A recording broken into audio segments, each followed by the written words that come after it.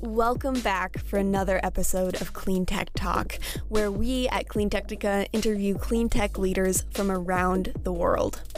With topics ranging from electric cars to climate change communication, you can listen to our full podcast series by visiting our website at cleantechnica.com. Welcome back to another episode of Clean Tech Talk. This is the third episode in a series of episodes that we're doing with Volvo CE. We're here today again with Dr. Ray Gallant from Volvo Construction Equipment and Daniel Black from Volvo Energy. Ray, welcome back to the show. And Daniel, we've never met before, so why don't you tell us a little about yourself? Yeah, so Daniel Black, I'm the product manager for charging solutions at Volvo Energy. I'm responsible for the North American private charging product offering. So the charging equipment for all of our Volvo Group North America brands. That includes Volvo Trucks, Mack Trucks, Volvo Construction, working a lot with Ray and the bus brands as well. So excited to be here and yeah. Well, that's great. And, you're actually the perfect guest for today because what we're going to be talking about is the variety of grid-connected, off-grid, and portable charging products that are available for construction, heavy equipment, and other applications in this industry.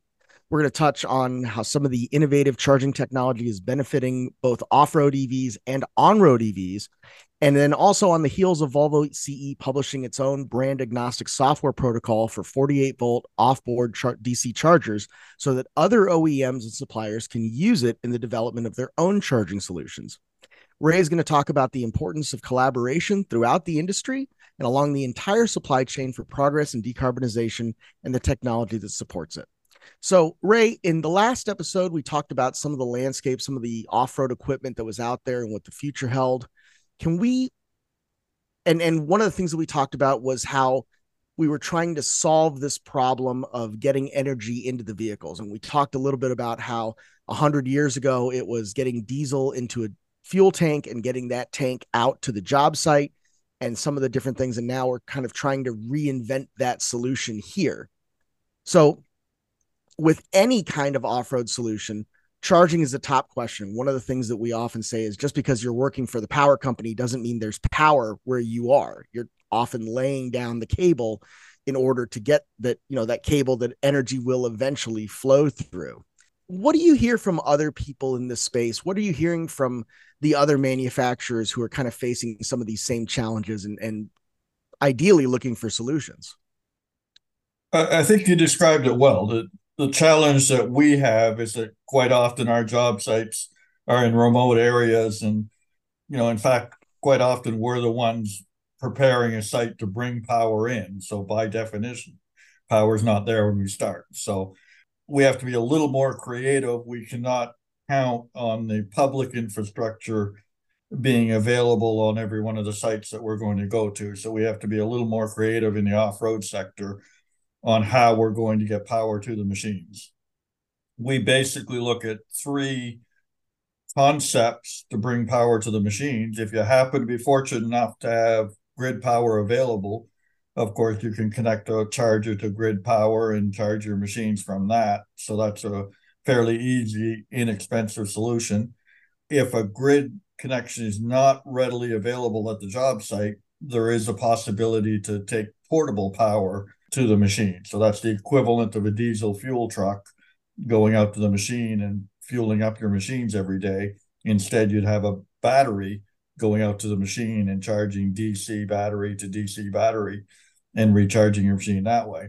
And finally, if neither one of those options are attractive, you can look at generating your own power on site. Microgeneration systems are now starting to appear that will be viable for certain sites in remote areas where power is just not readily available.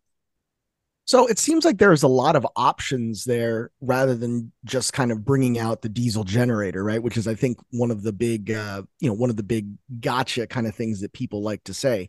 Are you finding that it's not as big of a hurdle as some people might have originally assumed 3 or 4 or 5 years ago? I think it's still a big hurdle. It's still something that we have to deal with, but it's part of the transition, and there are a lot of advantages to it as well. So one of the things that we're finding as we go through this journey in electrification is that we can design machines and sites that are a lot more energy efficient than their diesel counterpart site would be. So if you just looked at replacing, the number of horsepower you use with the equivalent kilowatt, you're probably not taking advantage of some of the opportunities that electrification brings you. We see ways to get the energy usage way down, which of course brings the cost down, brings less pollution in terms of CO2 emissions. If you were running a diesel site, is quieter, is less noise, less vibration. All those advantages and opportunities are part of the picture. So if you look at overall, then it starts to make sense to put in this additional infrastructure you're going to need. But, again, it's still going to be a challenge in certain sites, certain locations to get these systems in place.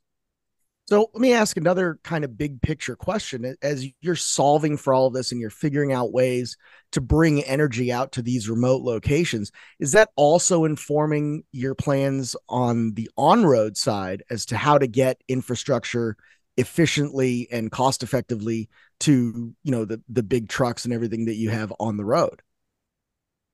I would say yes, yeah, for sure. So doing a lot of this investigation, we have a lot of customers that have on-road trucks. A lot of it's based out in California. And we've gone through a lot of hurdles of customers not having the utility set up in time when they get their vehicle delivered. So a lot of times you'll get a truck much earlier than you actually have your charging stations ready to go. And that's where we start to kind of have some overlap there, where some of these temporary or off-grids charging equipment needs to be put in place to get the customer through that early hurdle, right, of not having their own charging stations, but utilizing something that's maybe battery based or something that's running on alternative fuel or things like that. So in that case, you're talking about something like a fuel cell generator, something like a battery electric storage system. For sure. Yep. Yeah. Okay. Those we've used CNG, things like that in the past as well. Depends on right. per site, what they have access to.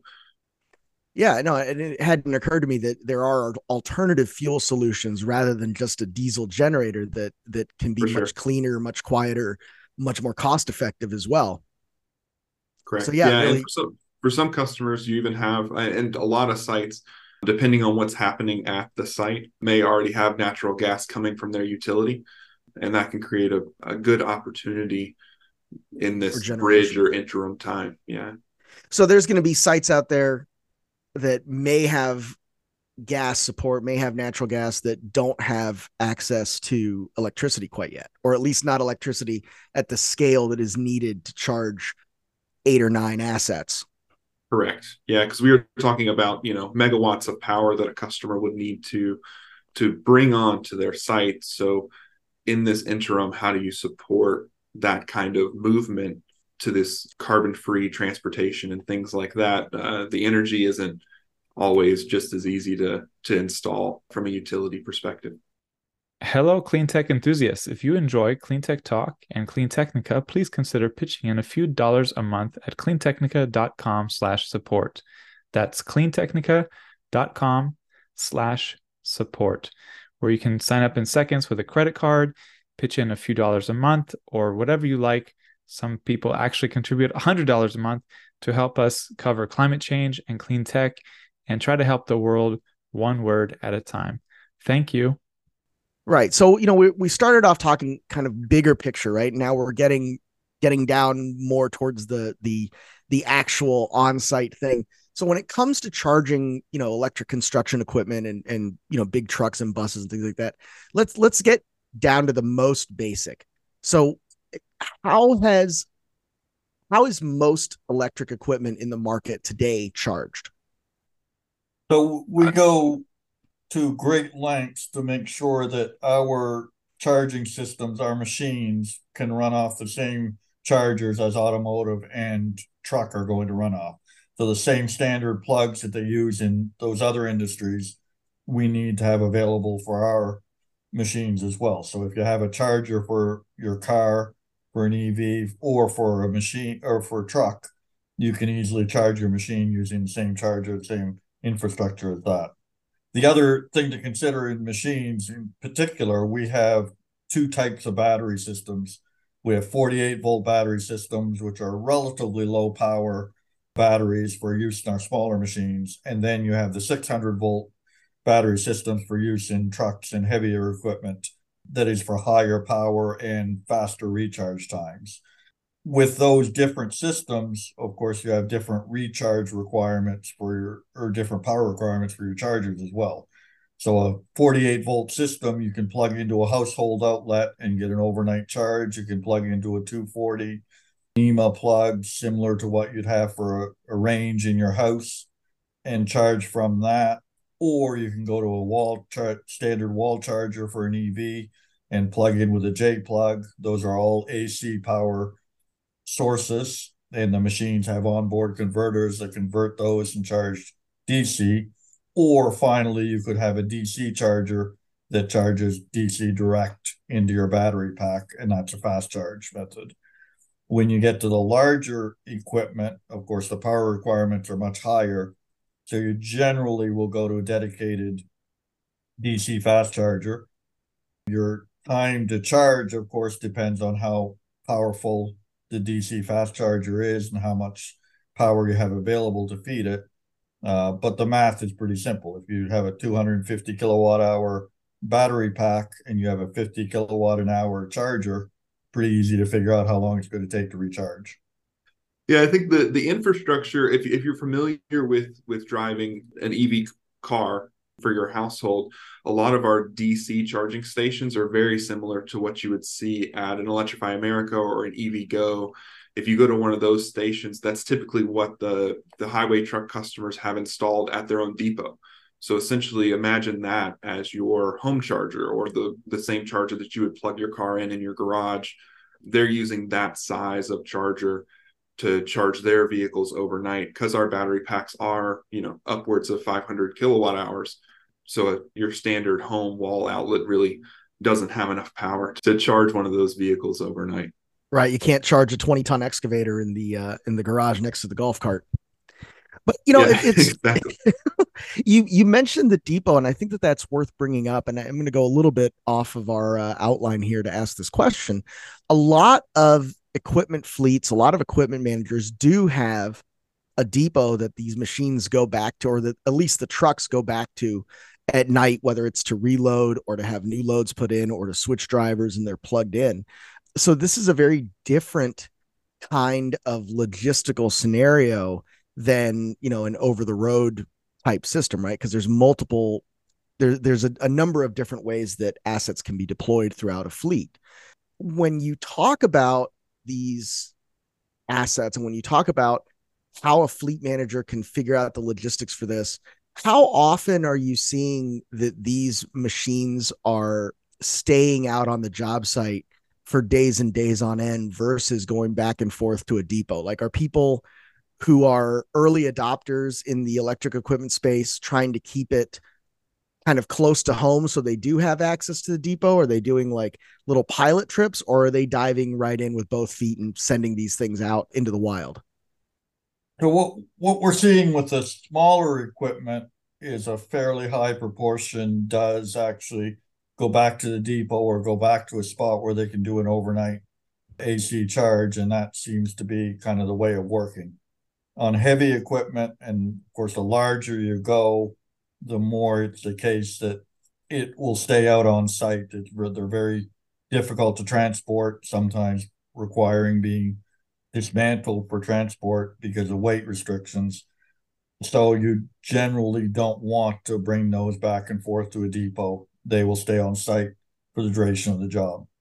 Yeah. And what do you do if you're part of a construction crew who has these machines on site? They're not practical, feasible to tear down and take back to the depot every night, but there is no plug nearby. We talked a little bit about some of the three-pronged approach to getting energy out to the site. Can you talk a little bit more about those charging solutions for companies that are way off grid? So that's, as I was saying earlier, we have the three concepts. If you have a grid connection, then you can plug in a charger. It's fairly easily that you can get out to your machine and get it recharged. If you have to bring portable power, i.e. a battery pack, out to your machine, that battery pack still has to be charged from somewhere. So Right. it has to be refilled itself. It's like a fuel tank. So, when the fuel tank's empty, you have to bring it back to a fuel depot and fill it up. Same thing with electricity.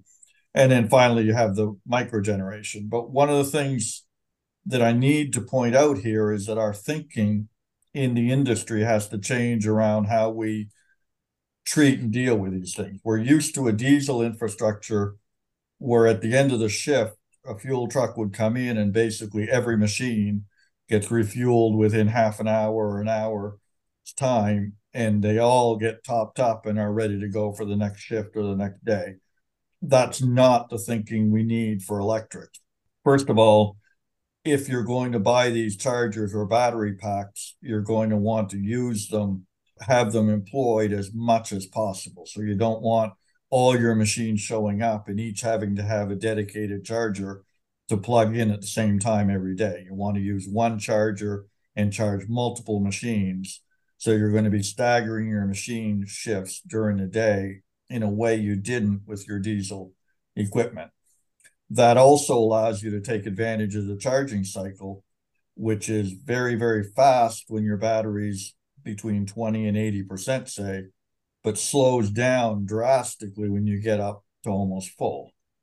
So you don't want to have your machine plugged into a charger waiting for it to go from 90 to 95%, because that'll be a very inefficient use of your charger assets.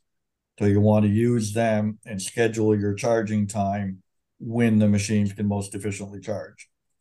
The third point around that is that, even if you're going to use diesel generators to generate the power, today we bring in diesel generators and they're basically sized to the peak power requirement, because if you need 185 kilowatts on your site to run the site, you need to have that instantaneously available. But quite often, you don't need that 24 hours a day. You only need that for a short period of time. And you end up running a very, very large generator very inefficiently because you're only drawing a small amount of power from it. So with these battery systems that we're talking about, and they're redesigning the power structure, the energy structure in a site, we can look at putting much smaller generators on, whether they be natural gas, fuel cell, diesel, whatever, and trickle charging a battery pack. And then that battery pack can rapidly fast charge the machine. So it's again, a different dynamic of what assets you're going to want on site, how you're going to schedule them. And the point is to try to make the maximum use of the assets across all the machines on site and your site power as well. Yeah, and you make a really good point that there's a lot of logistics that are unique to the fuel type. For example, if we're calling electricity electric fuel, if you're doing compressed natural gas, you can fast fill a CNG tank, but that increases the temperature. So you can only fill it to about 80%. So these are things that all need to be taken into consideration. With the EV charging, you're absolutely right that it takes so much less time to get from 20 to 80, sometimes than it takes to get from 80 to 100. What are some of the tools that are available, whether it's telematics, whether it's software, whether it's charging software, charging management solution? What are some of the tools that are available for fleet managers on the ground or fleet drivers on the ground to be able to understand what the state of charge is for each of these machines and keep swapping them out so that they're making best use of the charging infrastructure that you are able to bring out to a job site?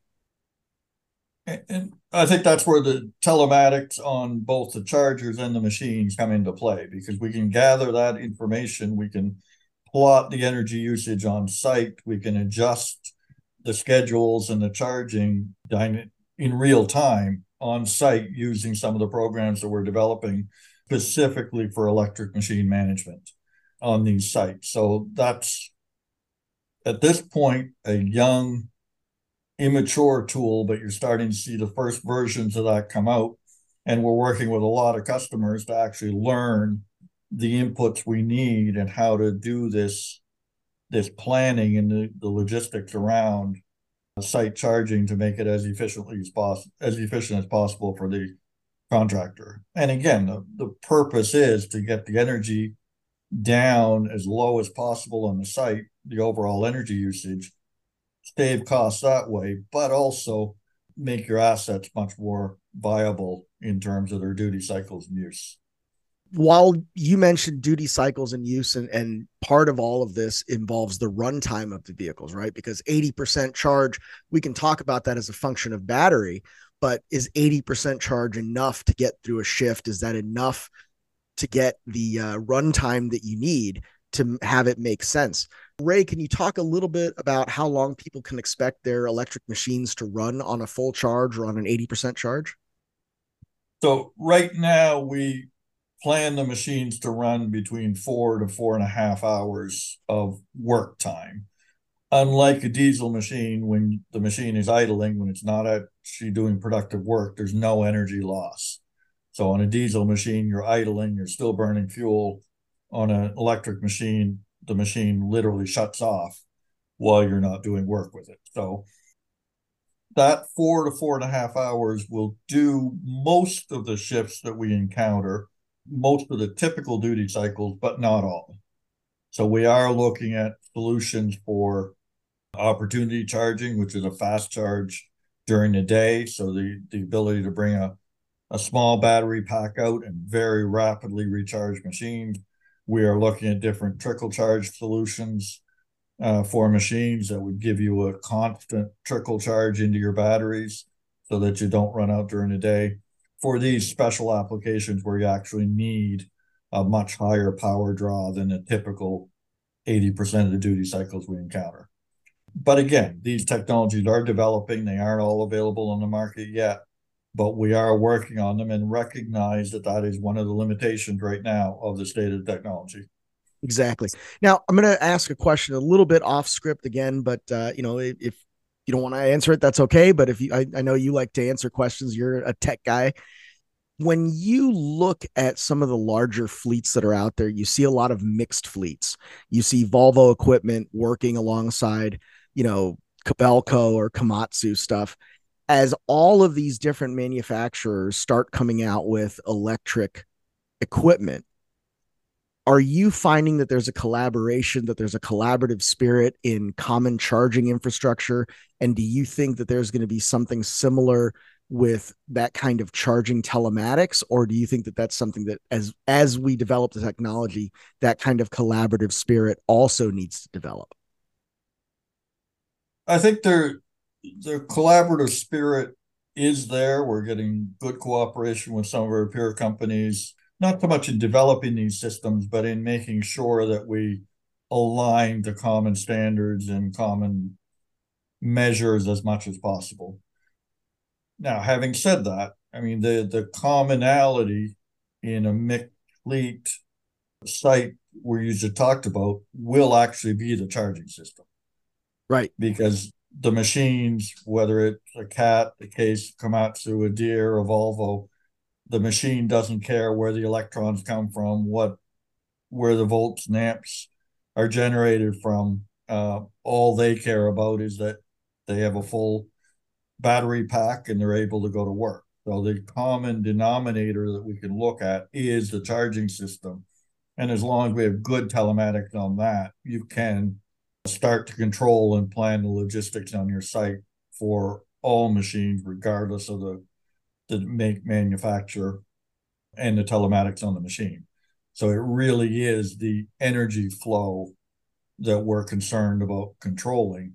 Now, obviously, when you get a higher integration between the telematics on the machine and the telematic with the energy flow, then you can start to do calculations like productivity per kilowatt, tons of gravel moved per kilowatt of energy use. All these measures become available. But again, to start out, the common denominator is that you're putting in volts and amps into a machine, you're transferring kilowatts of power. That's really what we we need to know and understand to manage these sites in the beginning, and then we can refine from there as we go forward. Right. So we're talking a lot about, the opportunity charging, the fast charging, the ability to trickle charge between that, 80 and 100%. And there's been a lot of conversation in the electric car space about the use of fast charging to get it up to 100%, that degrades the battery, and that over time, the battery capacity is not there. So you'd get 250 miles of range, and after 3 or 4 years, you might get 220 miles of range. And eventually it gets to the point where it becomes less practical as a vehicle. What are you guys seeing in terms of battery cycles? And, because again, we're not using a conventional measurement like miles or hours. We're talking about cycles and hours of work, right? So what are you seeing in terms of battery life in these early days, and what happens to the batteries after they've gone to, like, let's say 75 or 80% capacity? So the battery life for the commercial highway vehicles is what I've been working on for the past 5 years or so. The vehicle is really designed, I would say, a lot around the batteries. I mean, a lot of what the customers can actually do with the vehicle and things like that. We pretty well know the mileage that you can put on a vehicle in the 5-year lifespan of the typical first vehicle owner. And so a lot of this is designed around that, and working with our battery suppliers and things like that to make sure that we can get the utmost productivity. But I would say at a higher level, what Volvo Energy is here to do within the Volvo Group is to ensure that we have a good circularity model for all of these battery electric vehicles that we have out there. So looking at, when should a battery come off of a vehicle and be converted into some level of second life application or optimally be recycled and things like that, so that our customers can have the highest level of productivity with their vehicles and equipment, and we can make sure that the battery receives its highest potential when it comes to all the decarbonization solutions and things like that to really improve our environment and reduce our footprint, for sure. So when you talk about second life, I mean, I think, there's going to be some listeners who understand immediately what that means. There's going to be some others who go, what does that mean? Are we talking about Second Life, the online, simulated society, or are we talking something else? So can you give us a little bit? That's a deep cut for people who were around in like 2005. Can you give us a little bit more for people who may not be as familiar with the term? What is a battery's second life? What does that mean? So the battery's second life is really what does that battery do after its initial intended purpose? So the initial intended purpose when that battery was created was to go on a machine or on a highway vehicle and used in that application.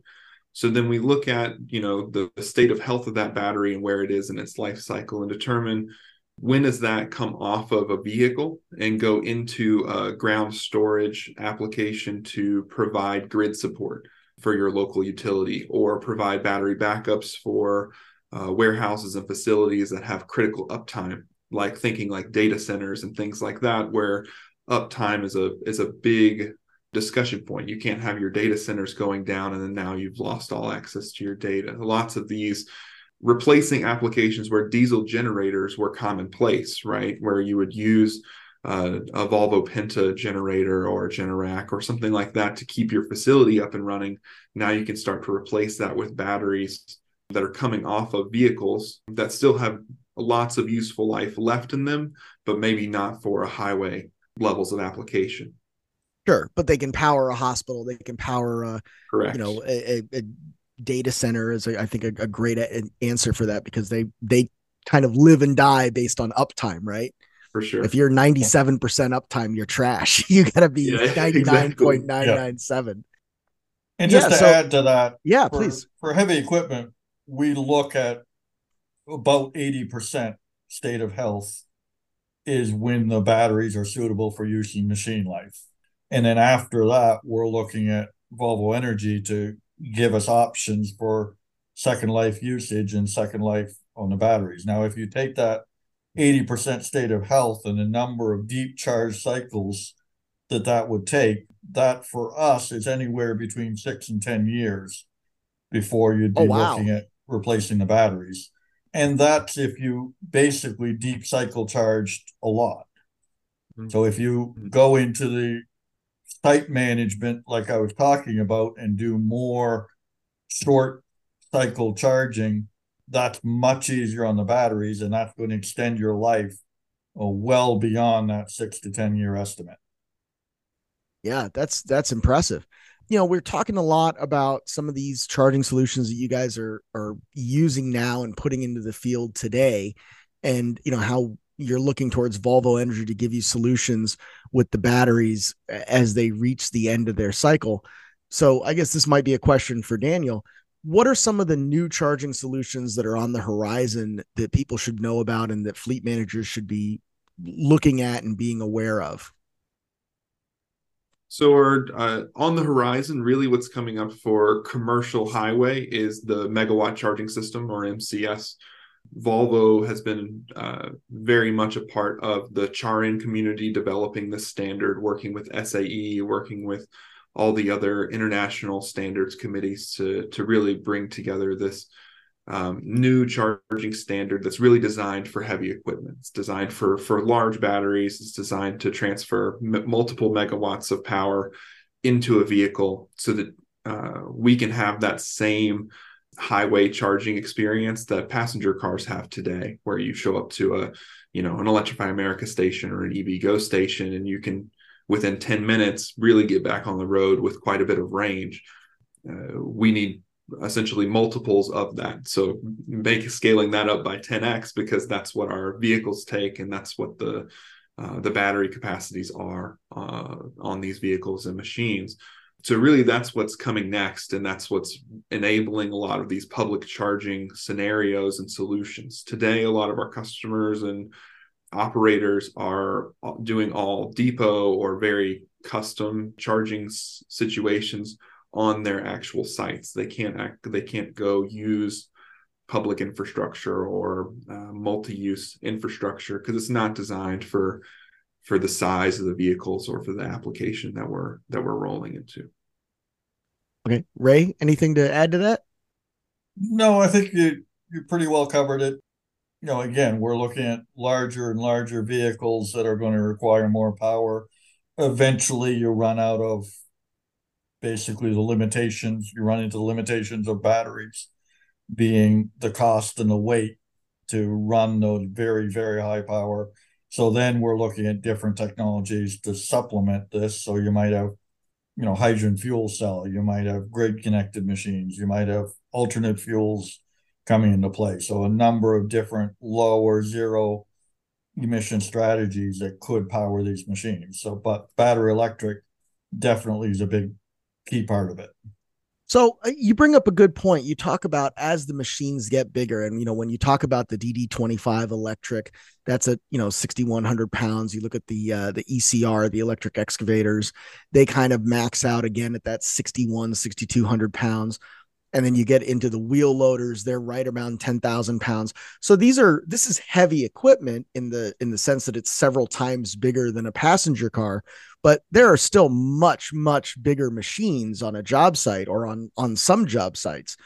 Do you see that there's kind of a line in the sand in terms of big equipment where it becomes more practical to go hydrogen versus battery electric? Or is it just a case of developing out the energy density in the batteries to make it make sense for larger equipment? I think there is a line. There is you can only do so much with the battery chemistry and the density before you will hit a wall. And when we talk about that small equipment you were just talking about, you're only in the 20 to 40 kilowatt hour range.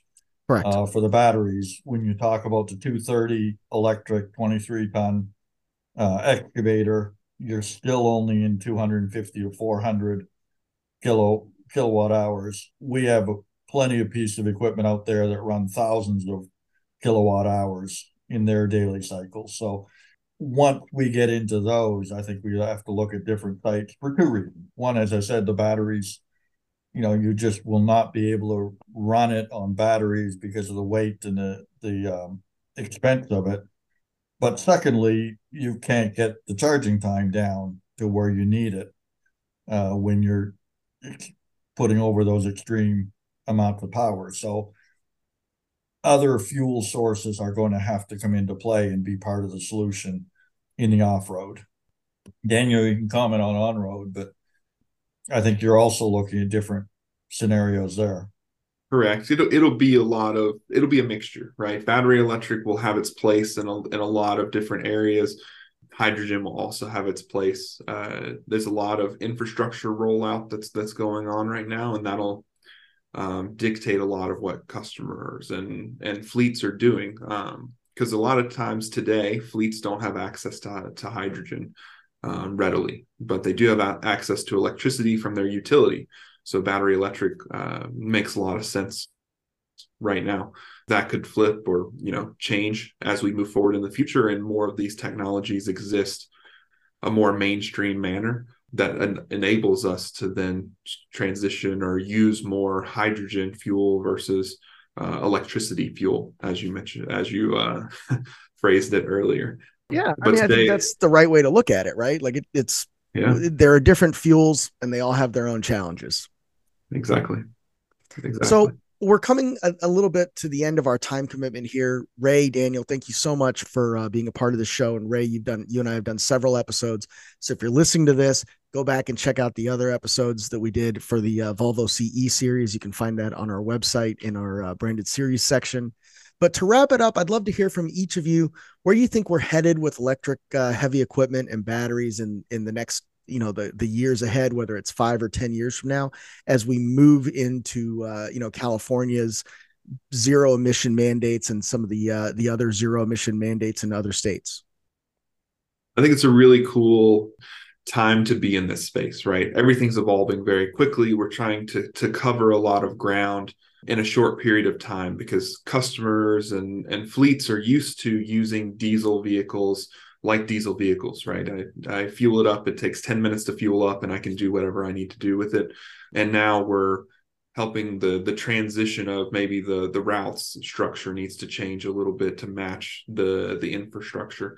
But also on the flip side of that coin, from a development standpoint, there's really a lot of push to have these vehicles be diesel-like in the way that they fuel, being very quick to fuel, looking at the balance of energy storage on the vehicle versus how much payload or weight you can actually move around with the vehicle. So it's an exciting space that's developing so much, and I think it's impossible for me to predict what we're going to see in 10 years because so many things change even month to month at this point. That's true. Now you said something really interesting. You said fleets are used to using diesel vehicles like diesel vehicles. And I think that's a critical point because we look back 100 years, which we do have photographic evidence. We do have, literature and print from 100 years ago.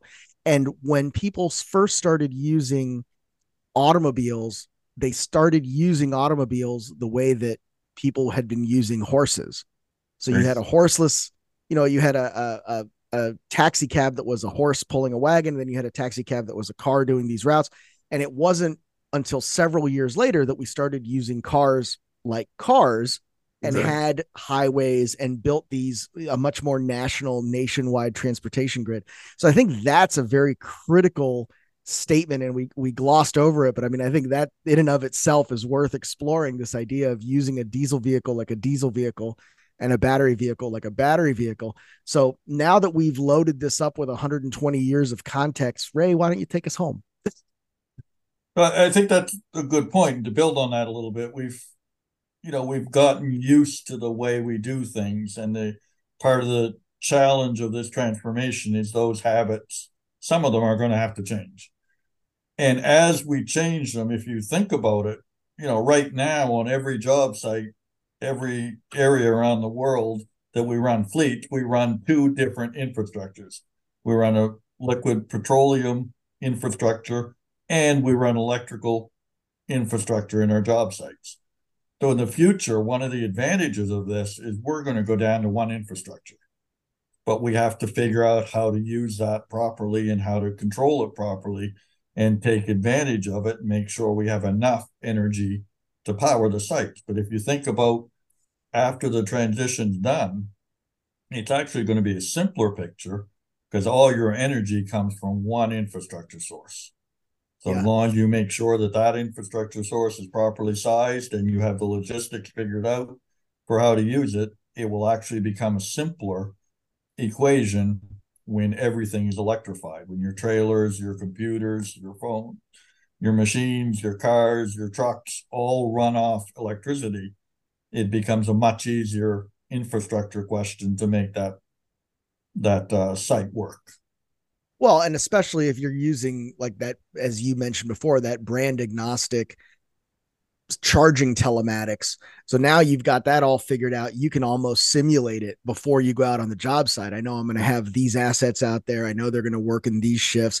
This is what that's going to look like. And you can show up on site with a plan. Exactly. And you plan it all out in advance. So you know when everything's charging, how much electricity they're having to get on board to finish your shift or to do the work that's in front of them. All those things can be planned and controlled in real time and adjusted in real time. So the sites of the future are going to be a lot more efficient using these new tools than the previous sites were. Yeah, a lot quieter too. A lot quieter and hopefully cheaper. Yeah, absolutely. Ray, Daniel, this was absolutely awesome. For those of you who have listened to this, you want to follow along with what these guys are doing. They're doing incredible work. I like to follow Volvo Construction Equipment, Volvo Energy, Volvo Group on LinkedIn. What are some of the other social media sites or websites that they can go to keep track of what you guys are up to? I think that covers the gamut. I work a lot with the Volvo Trucks team, so Volvo Trucks US, and of course Mack Trucks as well. Oh yeah, we just picked up a Mack Anthem. It's real nice. Yeah, definitely worth. You can always hop on our websites. All our news articles are posted on the websites as well. Right. And that's volvoce.com/United-States is the one that I always end up at. So definitely check that out. Guys, thanks for listening. Be sure to, subscribe. You can listen to this on Spotify, Apple Podcasts, Google, and, wherever you get podcasts. Pause that there. Thank you for listening to Clean Tech Talk. Join us next time to get your electric fix.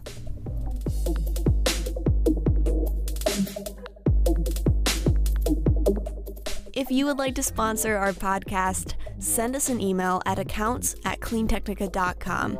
That's ACCOUNTS@cleantechnica.com. Thanks.